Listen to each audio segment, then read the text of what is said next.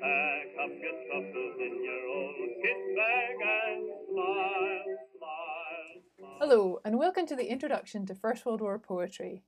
We'll think a little bit about the transition from the Victorian period to the 20th century before exploring the First World War, which is the context that shapes the poetry of Rupert Brooke, Siegfried Sassoon, and Wilfred Owen. Queen Victoria died on January the 22nd, 1901, and was succeeded by her playboy son, Edward VII.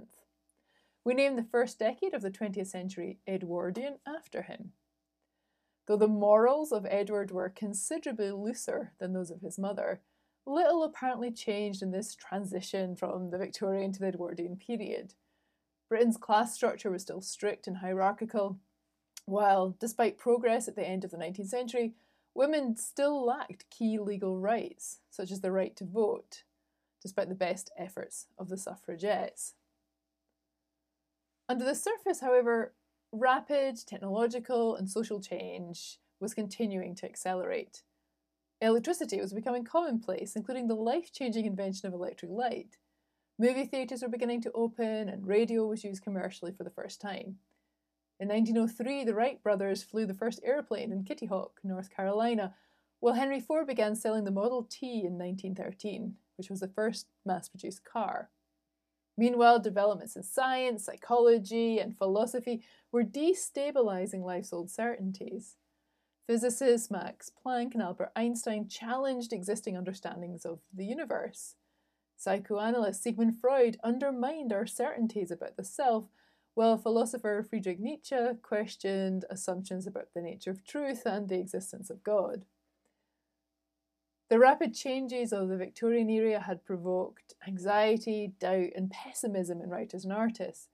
The accelerating, destabilizing transformations of the early 20th century resulted in an alienation of writers and artists from society, a trend that built on aestheticism's separation of life and art. In our readings over the next 2 weeks, we'll encounter writers trying to make sense of an unsettling reality by remaking literature and finding new ways to convey human experience and understanding of the world through poetry and fiction. We're beginning with First World War poetry. If the Edwardian period had seemed, on the surface, a stable continuity of the Victorian era, the First World War violently demonstrated how much the world had changed. Importantly, this war was the first industrialised, fully mechanised war. Technological developments such as the machine gun, heavy artillery, the tank, resulted in the horrors of trench warfare and a sense of stalemate. The war involved all the major European nations, including Britain, France, Russia, Italy, Germany, and Austria. It was fought on two fronts, the Western and the Eastern Front. When it began in August 1914, it was commonly believed that it would be, quote, over by Christmas. In fact, the war lasted 4.5 years until November 1918. The First World War resulted in 8,700,000 deaths, including 708,000 British, which was nearly 2% of Britain's population at the time. Casualties were so high, partly because governments like the British government had adopted a policy of attrition. They were prepared to accept very high rates of death because they believed that the side that could sustain the heaviest casualties would win the war. As casualties mounted, however, the early patriotic fervour of the British population for the war waned. Even the notoriously jingoistic author Rudyard Kipling came to question the war after the death of his son, writing in his short poem, Common Form, "If any asked why we died, tell them because our fathers lied." This poem is particularly poignant once we learn that Kipling's son had been rejected by the army because of his extreme short-sightedness. Kipling himself had used his influence to get his son in the army. John Kipling was killed only 6 weeks after his 18th birthday. The First World War resulted in an extraordinary literary flourishing, as writers used poetry especially to make sense of their experiences and to convey them to the audience back home. We're reading examples by 3 poets, Rupert Brooke, Siegfried Sassoon, and Wilfred Owen, But we might have read work by Ava Gurney, Robert Graves, Edward Blunden, Isaac Rosenberg, Vera Brittain, and others. Rupert Brooke's poem The Soldier is part of a sequence of 5 war sonnets written in December 1914. This poem is part of the Georgian tradition of poetry, which is a tradition named after George V. Usually dated from 1910 to 1914, Georgian poetry presents idyllic images of the English countryside, such as those we see in the second stanza of Brooke's poem. Importantly, this poem was written early in the war. Its patriotism is undimmed, and its presentation of the death of a soldier is highly idealised. And it's hard not to contrast this poem's vision of death with Brooke's own. He died of dysentery and blood poisoning on board a ship headed for Gallipoli. The poems of Sassoon and Owen offer us quite a different perspective on this war, and it's not surprising that the Rear Guard and Dulce Decorum Est were written later than The Soldier, at a point when early enthusiasm for the war had turned to bitterness and to anger. Gone is any idealism about the experience of soldiers. These poems shock us with their visceral images and descriptions of life on the front line. Siegfried Sassoon had been a very successful soldier, even earning a military cross. However, as the war continued, he became increasingly disillusioned. In 1917, he wrote to his commanding officer, "I am making this statement as an act of willful defiance of military authority, because I believe that the war is being deliberately prolonged by those who have the power to end it." When Sassoon made this letter public, the military authorities decided to send him to Craiglockhart War Hospital in Edinburgh, claiming he was suffering from shell shock, what we would now call post-traumatic stress disorder. Refusing to recognise that a decorated soldier might protest the handling of the war, the military authorities preferred to claim that Sassoon was mentally ill. This decision may not have changed Sassoon's attitude to the war, but it did change the course of another poet's career, Wilfred Owen, who had also been sent to Craiglockhart Hospital, suffering, in this case, genuinely shell shock. Together, Sassoon and Owen worked on the literary magazine Hydra, which was created by patients at the war hospital. The older man, Sassoon, not only encouraged Owen's poetry, he also helped Owen develop a new, more realistic poetic style. In the poetry of both Sassoon and Owen, we'll see vivid descriptions of the horror of trench life. But these poems don't just communicate the horrors of war to an audience at home. Importantly, poetry was also used as a form of therapy at Craiglockhart War Hospital, specifically to cure shell shock. As critic Meredith Martin has argued, trauma can be understood as a temporal breakdown. Doctors at the war hospital witnessed patients apparently unable to move beyond their moment of trauma. For many patients, time's collapse manifested as an inability to control their speech. Many men developed stutters, some even lost their speech entirely. Poetry was thought to be particularly valuable because poetic metre requires the ordering of language through time.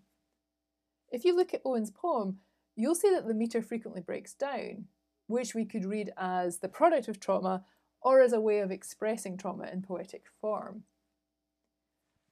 But we can also understand this breakdown as evidence of the First World War poets' increasing suspicion of older poetic forms, a suspicion that aligns with their suspicion of old social forms and orders more generally. As Kipling's poem suggests, there was a sense in this war that the old had betrayed the young. The 28-line Dulce et Decorum Est can be understood, for example, as 2 sonnets bent double, and we might recognise Owen and Sassoon as writers driven to remake literary forms in order to understand and to represent a horrifying new modern reality. Sassoon survived the war, though his later work never quite lived up to his First World War poetry. Owen returned to the front lines in August 1918 and was killed tragically in action 1 week before the war ended. All right, thank you for listening as always. I'm really interested in your responses to these poems. Thanks. Bye-bye.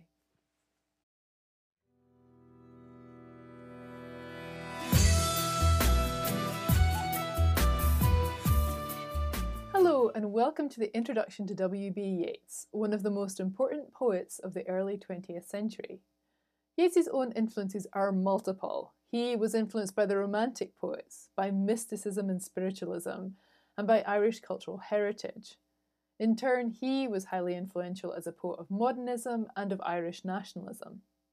We're going to think about modernism in detail next week when we explore the works of Virginia Woolf and Catherine Mansfield. So our focus this week on Yeats is as a poet of Irish nationalism, as we think about the relationship between art and politics in his work. To do this, we need to begin with Yeats's identity. Like Jonathan Swift and Oscar Wilde, Yeats was descended from a colonial class of Protestant English landowners who arrived in Ireland in the mid-17th century, who were known as the Anglo-Irish or the Anglo-Irish Ascendancy. This small section of Ireland's population, only around 5%, ruled over the country's Catholic majority for about 400 years.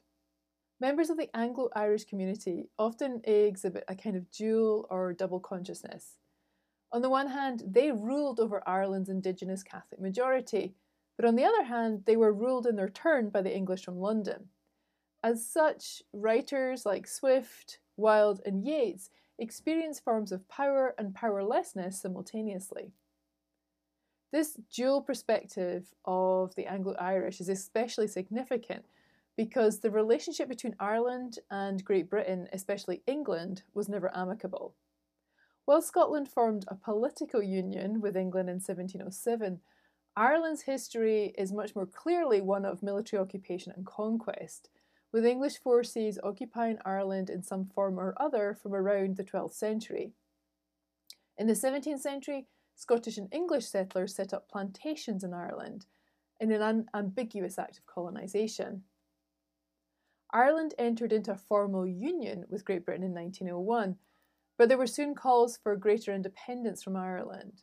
The Irish Home Rule movement gathered momentum throughout the 19th century, especially following the devastating potato famine of the 1840s, which saw Ireland lose nearly a quarter of its population to starvation and emigration.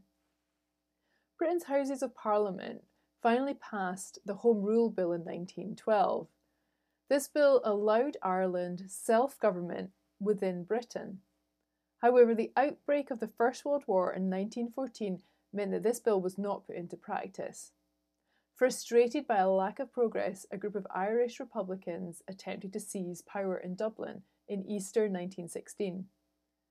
Britain responded harshly to the uprising and executed 15 of the leaders, inadvertently making martyrs of them by doing so. Outrage at the execution changed opinion in Ireland, prompting many to demand full independence from Britain. There was a violent guerrilla war, which led eventually to Ireland signing a treaty with Britain which allowed for limited Irish independence and split Ireland into the Irish Free State and Northern Ireland. It's against this background that we need to understand Yeats's career and the two poems we're reading this week, The Lake Isle of Innisfree and Easter 1916. Though Yeats was initially resistant to political uses of literature, he was deeply invested in Irish cultural nationalism from the beginning of his career, founding the National Literary Society in Dublin in 1892, for example. And even an early poem, like The Lake Isle of Innisfree, which bears an unmistakable romantic influence, can be understood as an assertion of Irish identity. Its very title, for example, speaks to Ireland's history of linguistic colonisation. During the 19th century, Britain had systematically attempted to wipe out the Irish language. Even Irish place names were anglicised, as the spelling of Innisfree in this poem's title illustrates. Innisfree literally means Heather Island in Irish Gaelic, and it's the name of a small island near Sligo where Yeats spent much of his childhood and where his mother came from. Yeats's use of the anglicised spelling directly invokes this history of colonisation, much as his choice to write in English itself also does. But importantly, we also see Yeats's poem using this history of anglicisation and colonisation against itself. The anglicised spelling of free also, of course, connotes the idea of freedom. Put together with Innis, which means island, we see the idea of a free island or Free Ireland signalled in the poem's title. In contrast to the cultural nationalism of the Lake Isle of Innisfree, Easter 1916 explicitly engages with Ireland's politics, and especially its struggle for independence, which speaks to a shift in Yeats's poetry in the early 20th century as he moves from an emphasis on a mythic version of Ireland to modern Ireland itself. Easter 1916 is an example of an occasional poem. That is one which marks, quote, particular events of a public character, a coronation, a military victory, a death, a political crisis. Such poems are social and ceremonial, they are public and formal. And the particular event marked by this poem is, of course, the Easter 1916 uprising. But the poem's not straightforward. It explores Yeats's ambivalent attitude to the Irish revolutionaries. As a member of the Anglo-Irish ascendancy, Yeats belonged to a class whose loyalties had traditionally been split between England and Ireland. As a member of Ireland's Protestant minority, he also belonged to a different religious denomination from most of the Irish revolutionaries. Compounding these factors were his fraught personal relationship with some of them, especially John McBride, who had married and then mistreated Maud Gonne, the woman that Yeats had been in love with for many years. And while the revolutionaries sought independence for Ireland, Yeats had long hoped to bring unity to the country. The poem questions the intense political commitment of the revolutionaries, worrying that, quote, too long a sacrifice can make a stone of the heart, and suggesting that the revolutionaries' actions might have been unnecessary, quote, for England may keep faith for all that is done and said. Despite such ambivalence, however, the poem recognises that Ireland has been changed utterly by the events of 1916, concluding that a terrible beauty is born. This oxymoron is perhaps the most famous line of the poem, and it's something we're going to explore on the discussion board this week. But whatever the poem's doubts, it does undoubtedly bear witness to the sacrifice of the revolutionaries. So besides writing out their names in verse, it even commemorates them through its form. The poem consists of 4 stanzas, 2 of 16 lines, 2 of 24 lines. And these numbers, 4, 16, 24, formally memorialise the date of the Easter Rising, which took place on April the 24th, 1916. Well, that's our brief introduction to Yeats. I'm really looking forward to finding out what you think about his poetry. Thanks, as always, for listening. Bye-bye.